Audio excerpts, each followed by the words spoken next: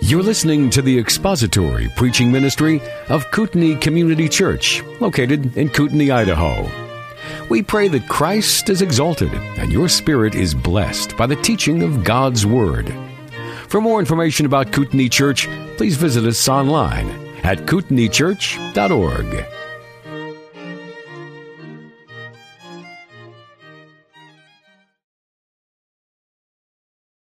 In the Old Testament, and we're going to go through and we're going to see how what the Bible teaches is that there is going to be a resurrection of both the just and the unjust, the righteous and the wicked, at the end, and everybody gets a body.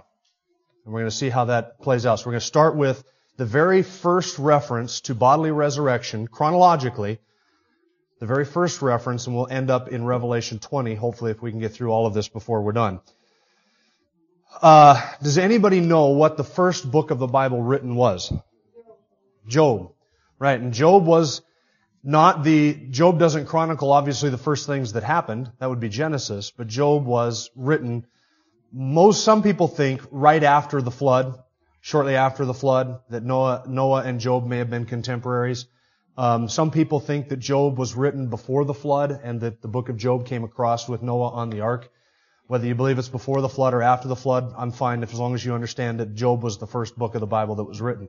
So turn in the book of Job. Yeah. Yes. I also read the righteous sufferer. The righteous sufferer.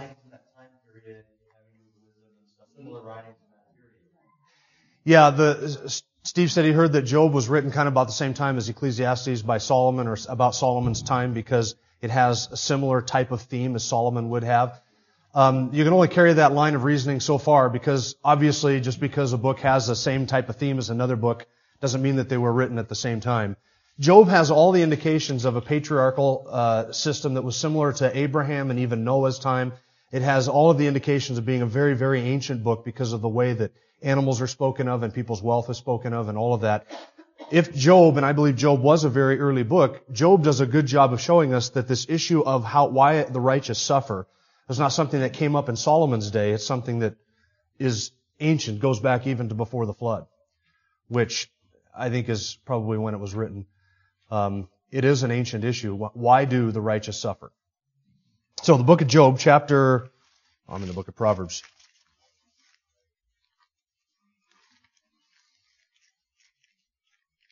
Job chapter 19. Now the context obviously of Job is suffering. He's righteous and he's suffering. He knows that he's righteous. He knows he hasn't done anything to deserve the suffering. His suffering is not a result of his personal sin. Job believes that in his heart. He cannot think. He's examined himself. He cannot think of anything that he's done which might warrant the suffering that he's enduring. And so Job is asking those questions and working that through in his own mind, and show up on the scene are his three friends who offer Job nothing but miserable counsel and horrible comfort, if you can call it comfort at all, who are constantly accusing Job and saying, it's because of your sin that you're suffering. It's because of your sin. It's because of your sin. And Job keeps saying, and vindicating himself. And eventually we get to, in Job chapter 19, his own looking to God for his vindication. And that's where we're at in Job chapter 19, verse 25. Back it up to verse 23. Oh, that my words were written. Oh, that they were inscribed in a book, that with an iron stylus and a lead they were engraved in the rock forever. As for me, I know that my Redeemer lives, and at last he will take his stand on the earth. Even after my skin is destroyed, yet from my flesh I shall see God, whom I myself shall behold, and whom my eyes will see, and not another. My heart faints within me. It's the most ancient book, and there's two doctrines that you see there that are later developed all the way through the rest of the Old Testament and even into the New Testament. Two primary doctrines. One is the bodily resurrection. You see it in verse 26. But what doctrine is stated in verse 25? Can you see it? As for me, I know that my Redeemer lives, and at last he will take his stand on the earth. Who is Job's Redeemer? Who does he mean by that? Right, we know it's Christ, but he is looking, he wouldn't know anything about Jesus Christ, but he would be looking to his Redeemer, who is his God, right? He's looking, his faith is in God, whom he says will what? Someday take his stand on the earth. Now that's an incredible insight for a man who's writing about the time of the flood. See, we often look back to the people who lived around the time of the flood, before the flood, right after the flood, and we think, well, poor them, they didn't have very much insight, very much spiritual understanding, very much revelation. I would argue that Job has had a tremendous amount of revelation. Now, if he had stuff that was written for him, inspired scriptures for him that God has not preserved for us, I don't know. If he got this by revelation, I don't know. If there was tradition that was handed down from Adam, I don't know. But Job understood two things. He understood that someday his Redeemer would take his stand on the earth in a physical form. And he also understood that someday he would behold or look on that Redeemer with his very own eyes. But look at Job's expression of confidence, even after my skin is destroyed. He's speaking of his physical skin. Even after my skin is destroyed, yet from my flesh I shall see God. Now how is that possible?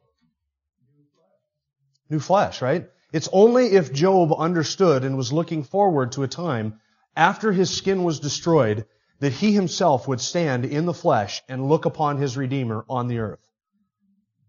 Now Job's looking forward 4,000 years or more.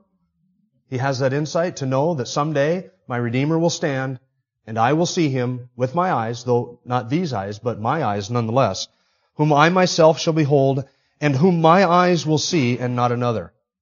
So Job knew that after his skin was destroyed, after his flesh was destroyed, he would yet see his Redeemer with his own eyes. That is a statement of his confidence in the bodily resurrection.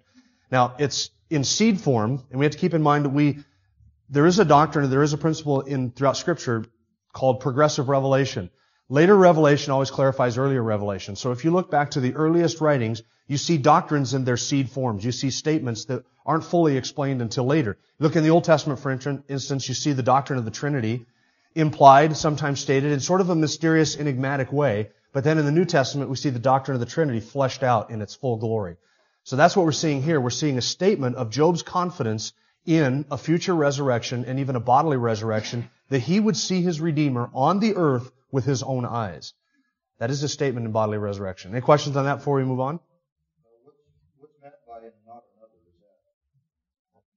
Is that Christ and not another? Or? My suspicion is that since he's talking about his own resurrection, that he's speaking of his own body, my own eyes, and not another. Sort of a poetic way of saying, my eyes and my eyes will see it. And sort of an emphasis of that it's going to be he himself that sees this.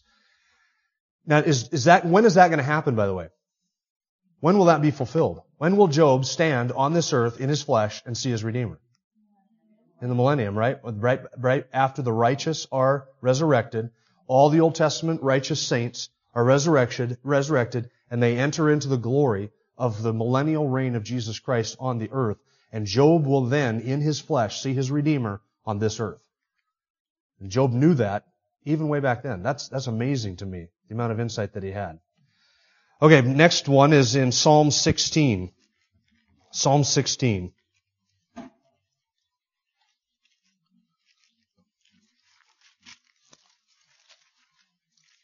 it's going to seem like we're going quickly, but we could take any one of these texts and kind of develop it for a whole Sunday school lesson if we wanted to, but that's not the intention today. The intention is today is to kind of do a flyover of all of these passages that deal with bodily resurrection. And I should clarify, that's not all of them. I'm really picking some of the most significant ones that are the most straightforward. Psalm 16. Now this is going to be a familiar psalm. It's written by David. And as we read through this, it'll sound familiar to you. Preserve me, O God, for I take refuge in you. I said to the Lord, you are my Lord. I have no good besides you. As for the saints who are in the earth, they are the majestic ones in whom is all my delight. The sorrows of those who have bartered for another God will be multiplied, and I shall not pour out their drink offerings of blood, nor will I take their names upon my lips. The Lord is my portion of my inheritance and my cup. You support my lot. The lines have fallen to me in pleasant places. Indeed, my heritage is beautiful to me. I will bless the Lord who has counseled me, and indeed my mind instructs me in the night. I have set the Lord continually before me, because he is at my right hand. I will not be shaken. Therefore my heart is glad and my glory rejoices. My flesh also will dwell securely. Now verse 10 throws sort of a loop into the psalm. For you will not abandon my soul to Sheol, nor will you allow your Holy One to undergo decay. You will make known to me the path of life. In your presence is fullness of joy, and in your right hand there are pleasures forevermore. Now, do you have any idea why that would sound familiar? First of all, does it sound familiar to you?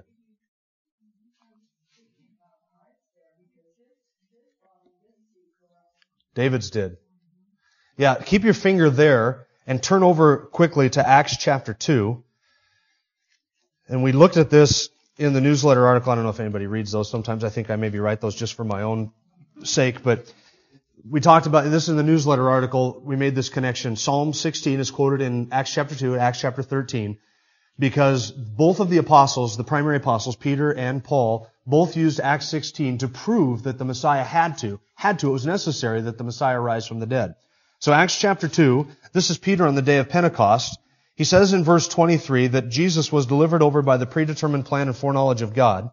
You nailed to the cross by the hands of godless men and put him to death. But God raised him up again, putting an end to the agony of death, since it was impossible for him to be held in his power. For David says of him, I saw the Lord always in my presence, for he is at my right hand, so that I will not be shaken. Therefore my heart was glad and my tongue exulted. Moreover, my flesh will also live in hope. Now he's quoting here from Psalm 16. Peter's paraphrasing, probably from the Septuagint, which was the Greek translation of the Hebrew Old Testament. So Peter is paraphrasing, but it's obviously that he's paraphrasing and quoting from Psalm 16. Verse 27, because you will not abandon my soul to Hades, nor allow your Holy One to undergo decay. You have made known to me the ways of life, and you will make me full of gladness with your presence. Now look what Peter says. Brethren, I may confidently say to you regarding the patriarch David that he both died and was buried, and his tomb is with us to this day. His body did see decay, right? So Peter says, and so because he was a prophet, and he knew that God had sworn to him with an oath to seat one of his descendants on his throne, he looked ahead and he spoke of the resurrection of Christ, that he, that is Christ, was neither abandoned to Hades, nor did his flesh suffer decay. This Jesus God raised up again, to which we are all witnesses. So that's how Peter uses that, Psalm 16, to show that Peter was looking forward to Christ and saying, Peter was speaking prophetically of him being the one that would not suffer decay, that would not rot in the grave. Now back to Psalm 16. Verse 10 obviously can't refer to Peter, right? Because Peter died and he did suffer decay. Or is it possible that verse 10 does in some way refer to, not Peter, David? I get these smirks every once in a while, and then I start playing the tape back in my mind, thinking, I must have said something wrong. It is obviously not referring entirely to David, because David did suffer decay. But is it possible that verse 10 in some way does refer to David? And if it does refer to David, then what is it making reference to? Bodily resurrection. See, David was looking beyond the grave for himself. And David was looking forward not only just to the resurrection of Christ, but to the reality that David believed, like Job, that God would raise up his body again. And that body will not suffer death or decay, because it'll be a glorified body, never to die again. So Psalm 16 is David's prophetic statement. He can only say this if he believed in bodily resurrection. That's behind Psalm 16. Any questions about that one before we move on? No? Everybody following me, or are you already fully asleep? Again. Okay, Daniel chapter 12.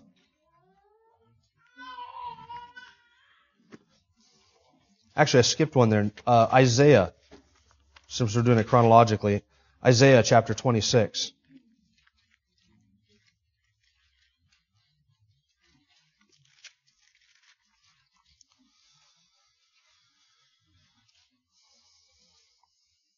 You know, Isaiah is speaking in the context of national Israel, and he's giving some prophecies concerning Israel as a nation. And so he says in verse, where do we want to pick this up?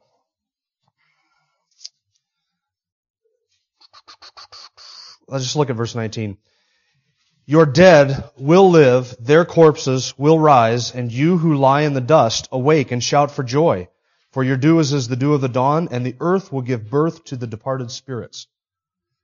And now there's Isaiah, and like I say, these are sort of enigmatic statements in that they have a mysterious element to it, and they're not all that clear. Though the Old Testament saints did understand there would be a resurrection, there would be a bodily resurrection, and Isaiah now puts it in sort of a prophetic way, a very poetic way. Verse 19, your dead will live. Now, in one sense, he is speaking of the nation itself, but there would be a resurrection of the nation. The nation itself will live because they were facing captivity, they were facing judgment for all of their sin, and they were at a point where, by Isaiah's day, the Davidic kingdom had basically deteriorated to the point where it almost was no more. And so you get into the later prophets right before the Babylonian captivity, which is Jeremiah and Isaiah and even Ezekiel, though Ezekiel was sort of a mid-post-exilic prophet, the whole nation had deteriorated to a point where if you were the average Jew walking around the street, you would have said to yourself, look, hundreds of years ago, we got a prophecy, we got a promise that God would do this for the nation. And we haven't seen this come to pass. And since the days of David, when God made that statement, our nation has done nothing but go totally downhill to the point where it is almost impossible to even conceive how it is that God could put a son of David on his throne and that son of David would rule over all of the nations. In David's day, that seemed like the next thing, right? David's kingdom had expanded to the point where he was at peace with everybody around him. So when God gives the promise to David, the kingdom will be established and your son will rule over it. One of your sons will rule over it. It seemed David's son, the next one born, maybe he's going to be the one to finally conquer all the nations and just sort of take that final step. But after the time of David, it just deteriorated to the point where everybody wondered, is this even possible for the nation to ever experience that glory again? So in steps Isaiah and other prophets like Ezekiel who prophesy of this coming restoration, this coming resurrection of the entire nation. But when the nation of Israel is resurrected, it will not just be the nation of Israel itself. There will be individual resurrections. So this resurrection that Isaiah is speaking of here, the resurrection of the righteous, will take place right prior to the millennium. That's the promise. Not only will the nation itself experience a resurrection, it will be something that it is not now, but individually, the earth will give birth to the departed spirits. There will be a resurrection of the just, of the righteous, prior to the Davidic kingdom and David's son sitting on the throne. That's what verse 19 is about. Your dead will live, their corpses will rise. That's bodily resurrection. Their corpses will rise. What's going to happen to David and Abraham and Noah and all the Old Testament righteous saints? What's going to happen to them? That's the promise. Their corpses will rise. They will rise from the dead and experience the glory of the coming kingdom that Isaiah describes. Who were the dead people wandering around Jerusalem right after the crucifixion? I think that they would have been people probably who died rather recently. I just got this question some other time. Was it in this class or was it somewhere else? Was it in this class? No. It was a membership class. That's what it was.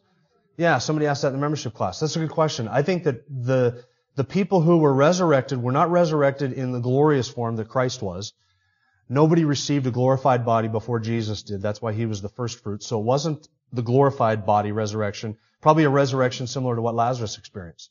Some people who had died recently, I think, probably a recent death, experienced a resurrection. They came out of the tombs, they walked around, testified, and eventually they would have died again, just like Lazarus died twice. That's how I would take it. Okay, any other questions on Isaiah before we move on? Okay, Steve. With verses like this in Isaiah, how is it that the Sadducees didn't believe in bodily resurrection? There was such a big debate. Did they read these things a different way? Well, the Sadducees, the question is, why did the Sadducees deny bodily resurrection? The Sadducees only accepted the first 5 books of Moses. Genesis, Exodus, Leviticus, Numbers, and Deuteronomy. Everything else they did not accept as inspired Scripture. So when you cut and paste your Bible and you accept only what you want to accept, it's really easy to deny the things that don't quite comport with your theology, which is why when Jesus confronted the Sadducees, he didn't quote from Isaiah or Daniel or the Psalms. What did he quote from? Have you not heard, or you don't understand the resurrection? And then Jesus said, God said, I am the God of Abraham, Isaac, and Jacob. He's not the God of the dead, but of the living. So he quoted Exodus chapter 3, which should have been sufficient to prove to a Sadducee that there is a bodily resurrection, because God is not the God of the dead, but of the living.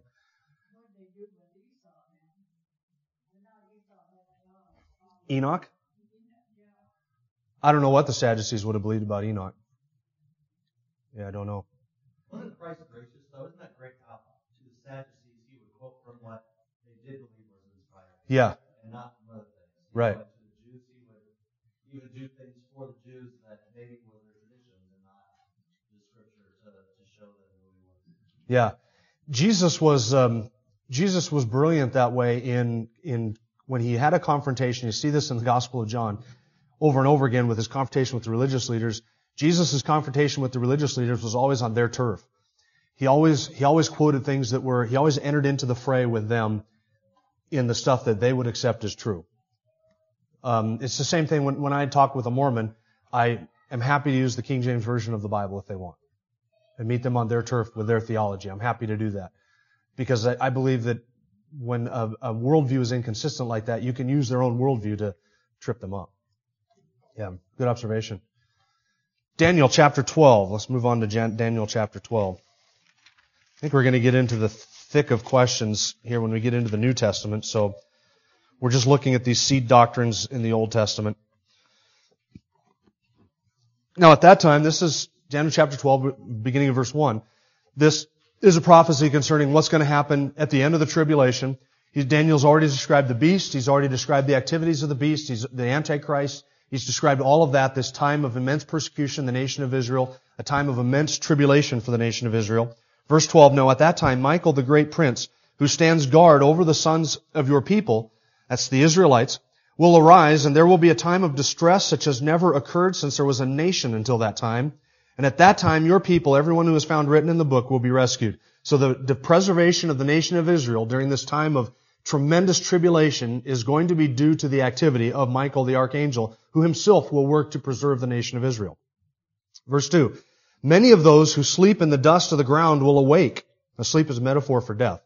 Many of those who sleep in the dust of the ground will awake, these to everlasting life, but others to disgrace and everlasting contempt. Now, we looked at Job, we looked at Psalm 16, we looked at Isaiah. There's a new piece of information that's introduced in the book of Daniel, chapter 12. What is it? Do you notice it? What's that? Right, resurrection to judgment. Now that was absent in Psalm 16, absent in Job, absent in Isaiah. It's not that those men didn't believe in that, but we're seeing this progressive revelation. Now in the book of Daniel, at the end of the captivity, there's a reference not only to the resurrection of the righteous, but also to the resurrection of judgment. Some will raise to everlasting life, others will be raised, same word, resurrection, to everlasting contempt. So now we are introduced to this idea that there is two different types of revelations. We're not seeing yet that the revelations are separated in time, but we just are understanding that both the righteous and the wicked experience a resurrection. They are resurrected. Any questions about that? Yeah, Jen.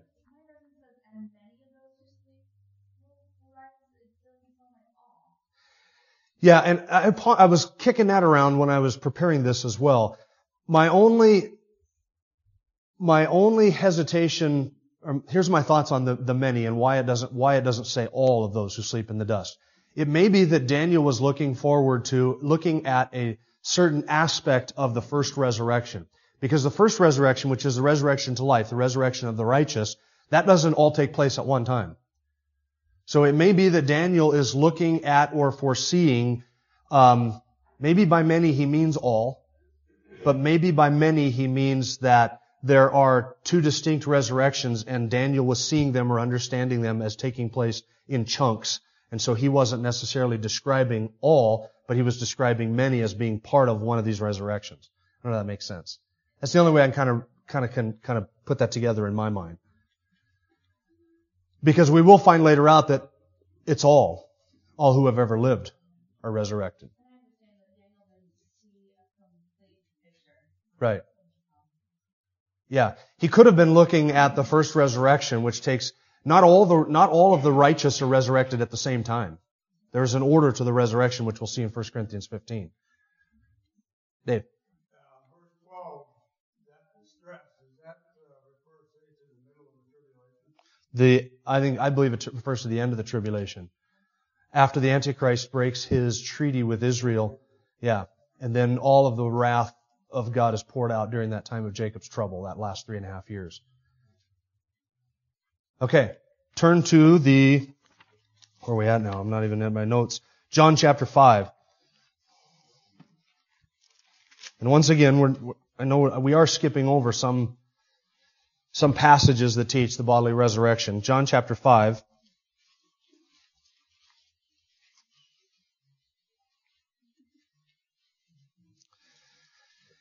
It'll be kind of a little bit before we get to the book of John, and then we'll cover this in greater detail even than we're covering it here. John chapter 5, beginning verse 25. Truly, truly, I say to you, an hour is coming, and now is, when the dead will hear the voice of the Son of God, and those who hear will live. For just as the Father has life in himself, even so he gave to the Son also to have life in himself, and he gave him authority to execute judgment, because he is the Son of Man. Do not marvel at this, for an hour is coming in which all who are in the tombs will hear his voice. So there's the word all. All will hear his voice and will come forth, those who did the good deeds to a resurrection of life, and those who committed the evil deeds to a resurrection of judgment. So there you have the resurrection of the righteous and the resurrection of the unrighteous as well. And here is an additional piece of information that Jesus himself is going to be the one who is the resurrector. He's going to be the one who gives the command, and at his statement, all of the dead will rise. Some to a resurrection of life and some to a resurrection of everlasting contempt. But everybody gets a body. Turn over to the book of Acts, chapter 24. Verse 15. This is Paul before Felix giving his testimony.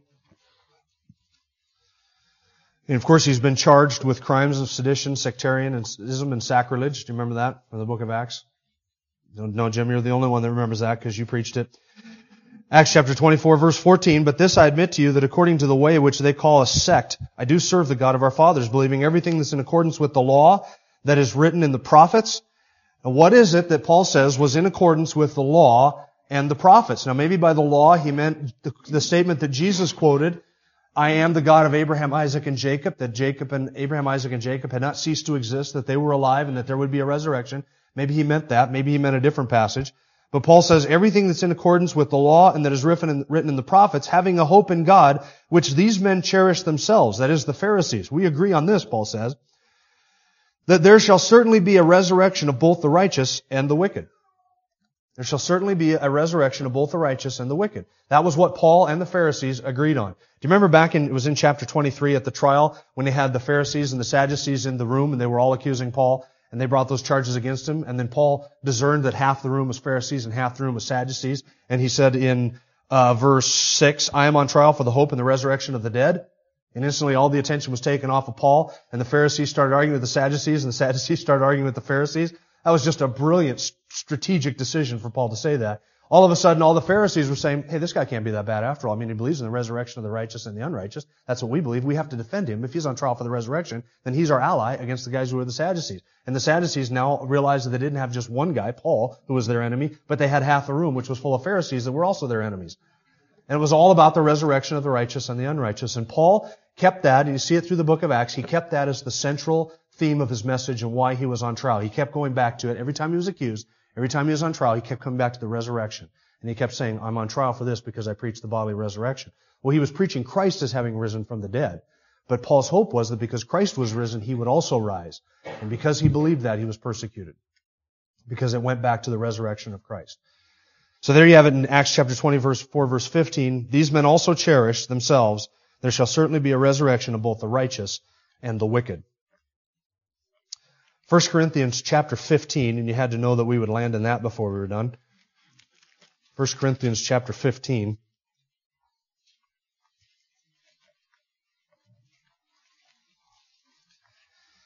And we're a little bit out chronologically because if you remember from the book of Acts, 1 Corinthians was written during Acts chapter 19. So we just went to Acts 24. So now we're reading something that was written before Acts 24. So we're sort of now in a logical order instead of a chronological order. 1 Corinthians 15, beginning of verse 12.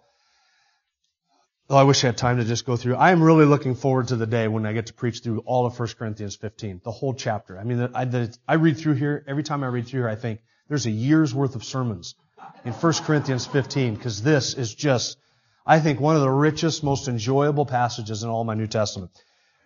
And I lament that I have to give it such cursory treatment this morning. "Now, if Christ is preached that he has been raised from the dead," verse 12, "how do some among you say there is no resurrection of the dead? If there's no resurrection of the dead," and notice he's not just talking about Christ's specific resurrection, but the doctrine itself of resurrection of the dead, which the Greeks denied, by the way. The Gentiles, the Greeks, the Greek mind of thought, they denied a physical resurrection. "If there is no resurrection from the dead, then not even Christ has been raised. And if Christ has not been raised, then our preaching is vain, your faith also is vain. Moreover, we're found to be false witnesses of God, because we testified against God that he raised Christ whom he did not raise, if in fact the dead are not raised. For if the dead are not raised, then not even Christ has been raised. And if Christ has not been raised, your faith is worthless, you're still in your sins. Then those also who have fallen asleep in Christ have perished. And if we've hoped in Christ in this life only, we are of all men most to be pitied." Notice verse 20, "If we have hoped in Christ in this life only." That sentence only makes sense if Paul believed in a bodily resurrection for himself, right? Paul's hope for a bodily resurrection rested upon the reality of Christ's resurrection. If Christ is not risen, then the dead are not raised. And if the dead are not raised, then there's no resurrection for us. And if there's no resurrection for us, then what is our hope? Now a Gentile would answer that and say, well, our hope is liberation from the body. Is that a Christian idea? I want to be liberated from my body and I want to spend eternity in a phantom type spiritual bodiless state. Is that a Christian viewpoint? No. Well, Paul says, I think it's 2 Corinthians chapter 5, I long to be clothed. Right? It is unnatural for us to be unclothed, to be out of a body. That's not a natural state. That's not a glorious eternal state. God created us. We are created to be connected to the physical, and we will spend all of eternity in physical bodies. We are created as physical creatures, and we will dwell for all of eternity in a physical body. Physical. Not passing through walls. A physical body. It's going to be more physical than this body. If that's even possible to imagine. Not less so. More so, because it's going to be gloriously physical. Okay. 1 Corinthians 15.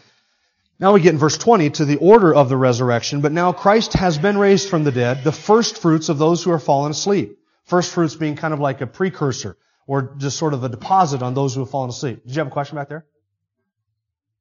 No. Okay. It has to do with passing through walls, doesn't it? Okay. No, he was in a physical body. I just don't believe he walked through a wall.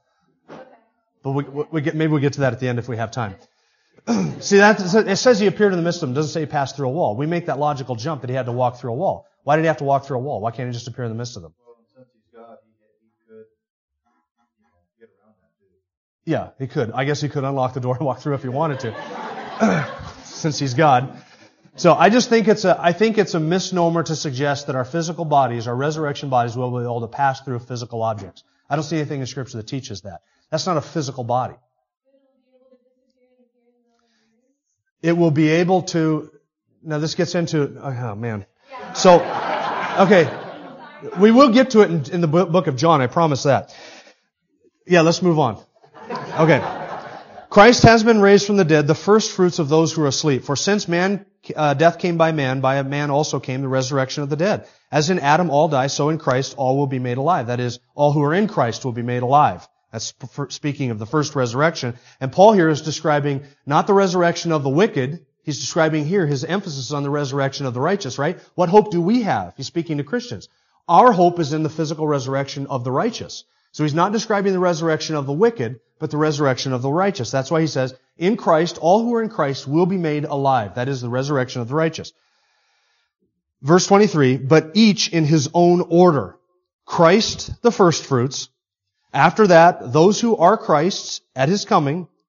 Then comes the end when he hands over the kingdom to the God and Father, when he has abolished all rule and authority and power. He must reign until he has put all his enemies under his feet. The last enemy that will be abolished is death, for he has put all things in subjection under his feet. But when he says all things are put into subjection, it's evident he has accepted him who put all things into subjection to him, that's the Father. And when all things are subjected to him, that is Christ, then the Son also will be subjected to the one, that's God the Father, who subjected all things to him, that is Christ, so that God may be all in all.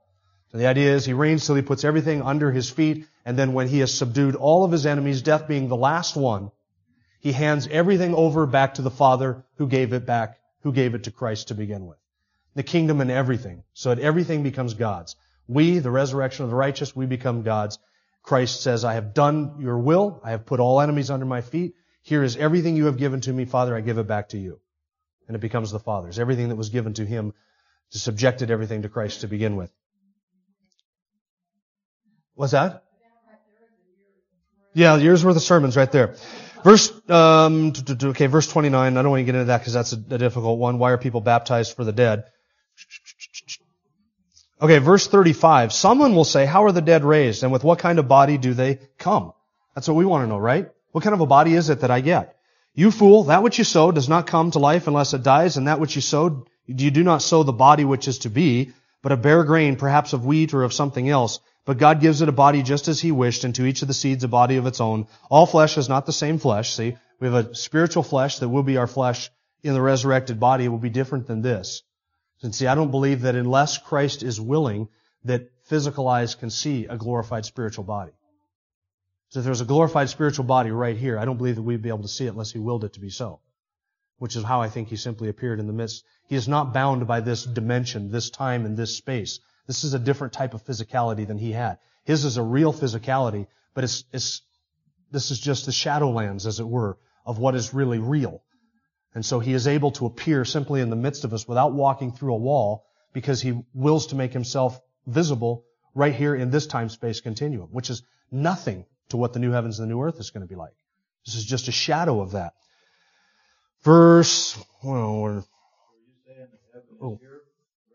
No, I don't believe that it coexists right here in another dimension. I believe that Christ had His resurrected spiritual, physical body right here on earth, and that we were unable to see that because we cannot see things that exist in that realm, even though they be physical things, unless the Father or unless God wills us to be able to see it. It's simply another dimension. It's another type of being entirely. It's another dimension that we just simply can't even apprehend, even though it is a physical thing. When He walked around after His resurrection, He was in His old body. He was in His glorified, resurrected body, the body that ours will be created in likeness of. Al. I don't know where it is in the Bible, but I remember it saying that where two or more are gathered in my name, there shall I be. Mm-hmm. I believe that. Yeah. I mean, And I believe that is a very real spiritual presence. He could be very well standing right next to you. He could be. Yeah. We're gathered here in His name. Right, and that's in Matthew 18. It's the real spiritual power and presence of Christ in His church that's being described there. So right now, physically, Christ is seated at the right hand of the Father. That's where His glorified body is. But as God, He's present everywhere. Spiritually, He's omnipresent. But He is at the same time physically located in heaven right now, in another dimension entirely that we just don't even have access to. All right, 1 Corinthians 15. Okay, verse 42. Let's jump down to verse 42. So also is the resurrection of the dead. It's sown a perishable body, that's this body, and it's raised an imperishable body. It's sown in dishonor, it's raised in glory. It's sown in weakness, it's raised in power. It's sown a natural body, it's raised a spiritual body. But you notice in all of those references, it is a body. If there is a natural body, there's also a spiritual body. So it's written, the first man, Adam, became a living soul. The last man, Adam, became a life-giving spirit. That is, Christ gives life, physical life, to all those who are in Him. Verse 46, however, the spiritual is not first, but the natural, then the spiritual. The first man is from the earth, earthly. The second man is from heaven.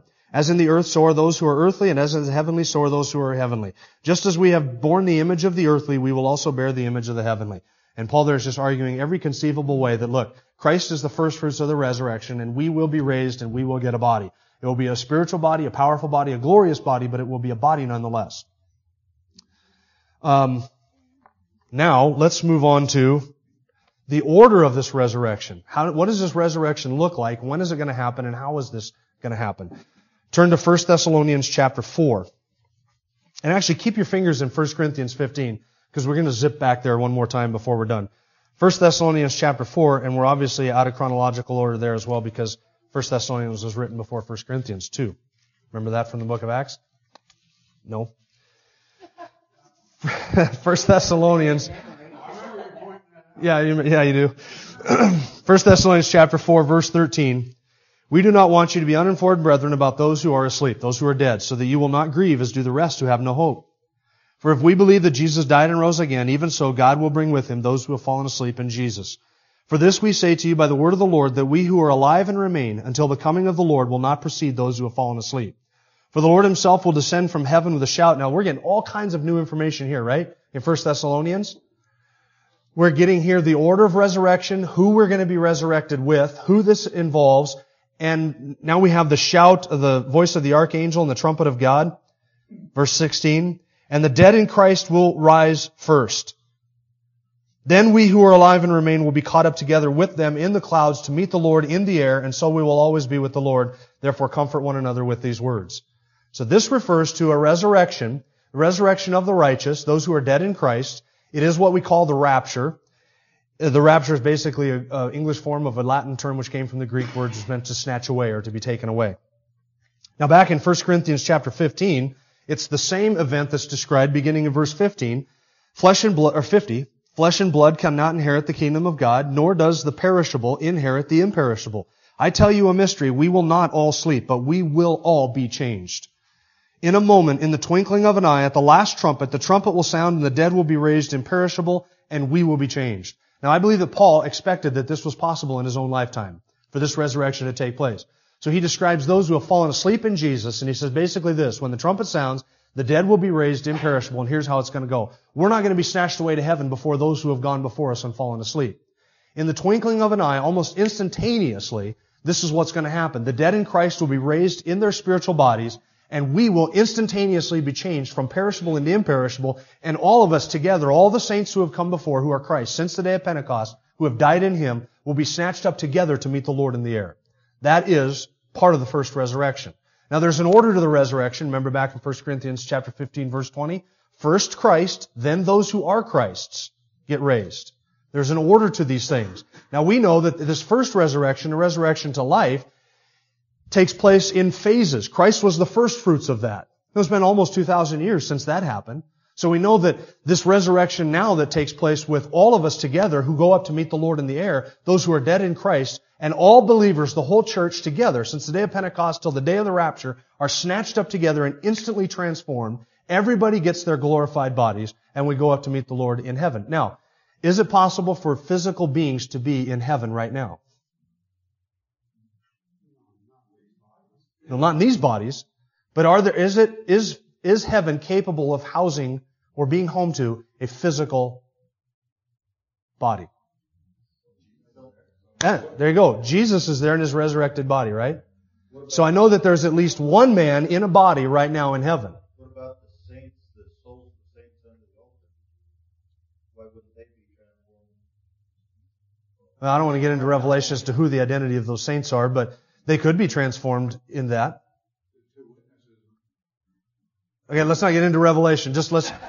Let's just concentrate. I don't want to do an overview of the whole book of Revelation. Let's just concentrate on this. It is possible for heaven right now to have a physical body, right? A glorified physical body.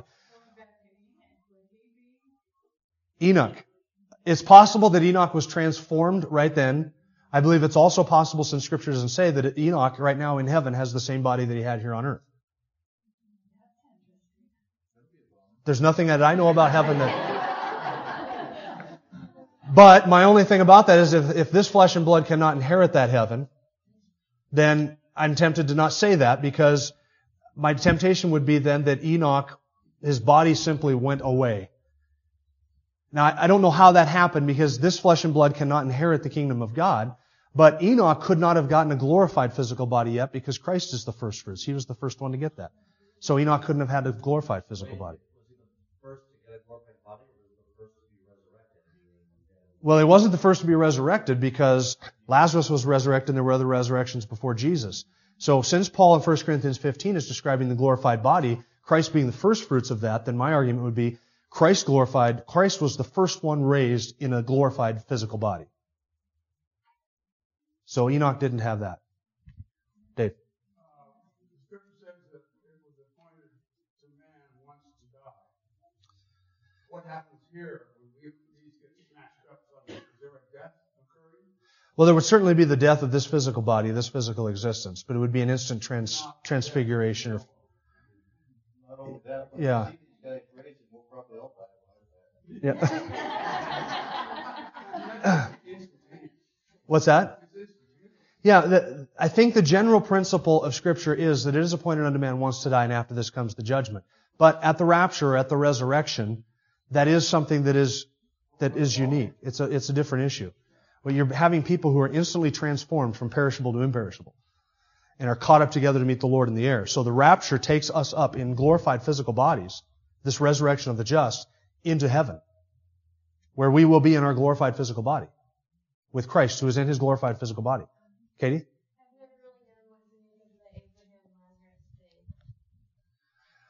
Yeah, and I'm not going to get into that right now, because I do want to get to the end of this, Marilyn.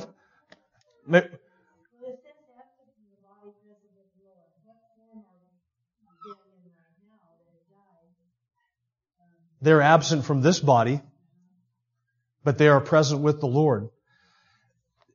And I think there are two options. Here's the question. In what form are the dead right now? Those who have gone on before us. Are they in heaven in a physical body or are they in heaven in a spiritual form? I am inclined to say they are in heaven in a spiritual form. But Paul says something interesting in 2 Corinthians chapter 5 where he says we do not want to be unclothed. That's the unnatural state. So I think it's possible that right now, in some sort of a spiritual body of some sort, that those who have gone on before have a temporary body in which they now inhabit heaven. And it's possible. But I lean toward the idea that they are there in a spiritual form. Their souls are there. They would manifest themselves, obviously, in some sort of a visible manifestation. They have some sort of a form. They're not just a spread out spirit like we have air here. They would be together as in some sort of a manifestation. A spiritual body or a spiritual entity, I don't know.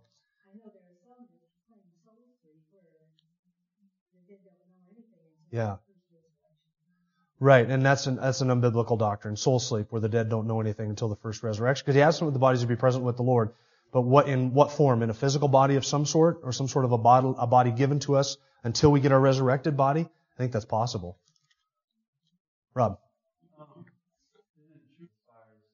Yeah, I don't know how that all correlates. Yeah. We understand things on a linear level because we're bound by time. But we don't understand what happens when we worship. See, I believe that the saints in heaven experience time. I don't know if they experience time the same way that we do. There has to be time in heaven. It's different. Yeah, they're there and we're not. Okay. So 1 Corinthians 15 describes the physical bodies, and let's move because let's go. First, Revelation chapter. Okay, I'm going to skip Philippians chapter 3, verse 20. Turn to Revelation chapter 20 right now. Philippians verse 3, verse 20 says, "Our citizenship is in heaven, from which we eagerly wait for a Savior, the Lord Jesus Christ, who will transform the body of our humble state into conformity with the body of His glory, by the exertion of the power that He has, even to subject all things to Himself." And there it is, Jesus said to be the one who will transform this body of our humble state just into conformity to His glorious body. Revelation chapter 20. And as we progress, remember we're having different information added to our doctrine of the resurrection. Man, I just have barely enough time to pray. Okay, what? Revelation 20, beginning at verse 1. "I saw an angel come down out of heaven, holding the chains to the abyss, and a great chain in his hand. He laid hold of the dragon, the serpent of old, that's Satan, and bound him for 1,000 years. He threw him into the abyss and shut it up and sealed it over him so that he would not deceive the nations any longer until the 1,000 years were completed. After these things, he must be released for a short time. Then I saw thrones, and they who sat on them." Now, prior to this is the rapture. So all the saints from the day of Pentecost all the way through to the day of the rapture have already gone to heaven to be with the Lord at the snatching up. 1 Corinthians 15, 1 Thessalonians chapter 4. "Then I saw the thrones, and they who sat on them, and judgment was given to them. And I saw the souls of those who had been beheaded because of their testimony of Jesus, and because of the word of God," that is, during that tribulation, or that period of time after the rapture, "and those who had not worshipped the beast or his image or received the mark on their forehead or on their right hand, they came to life and reigned with Christ for 1,000 years. This is the resurrection of everybody who died during the tribulation, who believed on Christ, and this is the resurrection of all the Old Testament saints, who reign with the Messiah in fulfillment of all the Old Testament prophecy, stating that was what was going to happen. It's what all the Old Testament saints looked forward to. "The rest of the dead did not come to life until the 1,000 years were completed." Who are the rest of the dead? Everything so far has been the resurrection of the righteous, right? All of this is the first resurrection. Christ in His first fruits, then those who are Christ at His coming, and now you have the resurrection of all the Old Testament saints. This is the resurrection of life. Only two resurrections, the resurrection of life and the resurrection of death. The resurrection to everlasting life, the resurrection to judgment. Who gets the resurrection of life takes place in different phases. Christ first, those who are Christ, then the Old Testament saints. Now we look at the resurrection of the unrighteous. Verse 11. I saw a great white throne, and whom sat upon it, from whose presence heaven and earth fled away. No place was found for them. I saw the dead, the great and the small, standing before the throne, and the books were opened, and another book was opened, which is the book of life.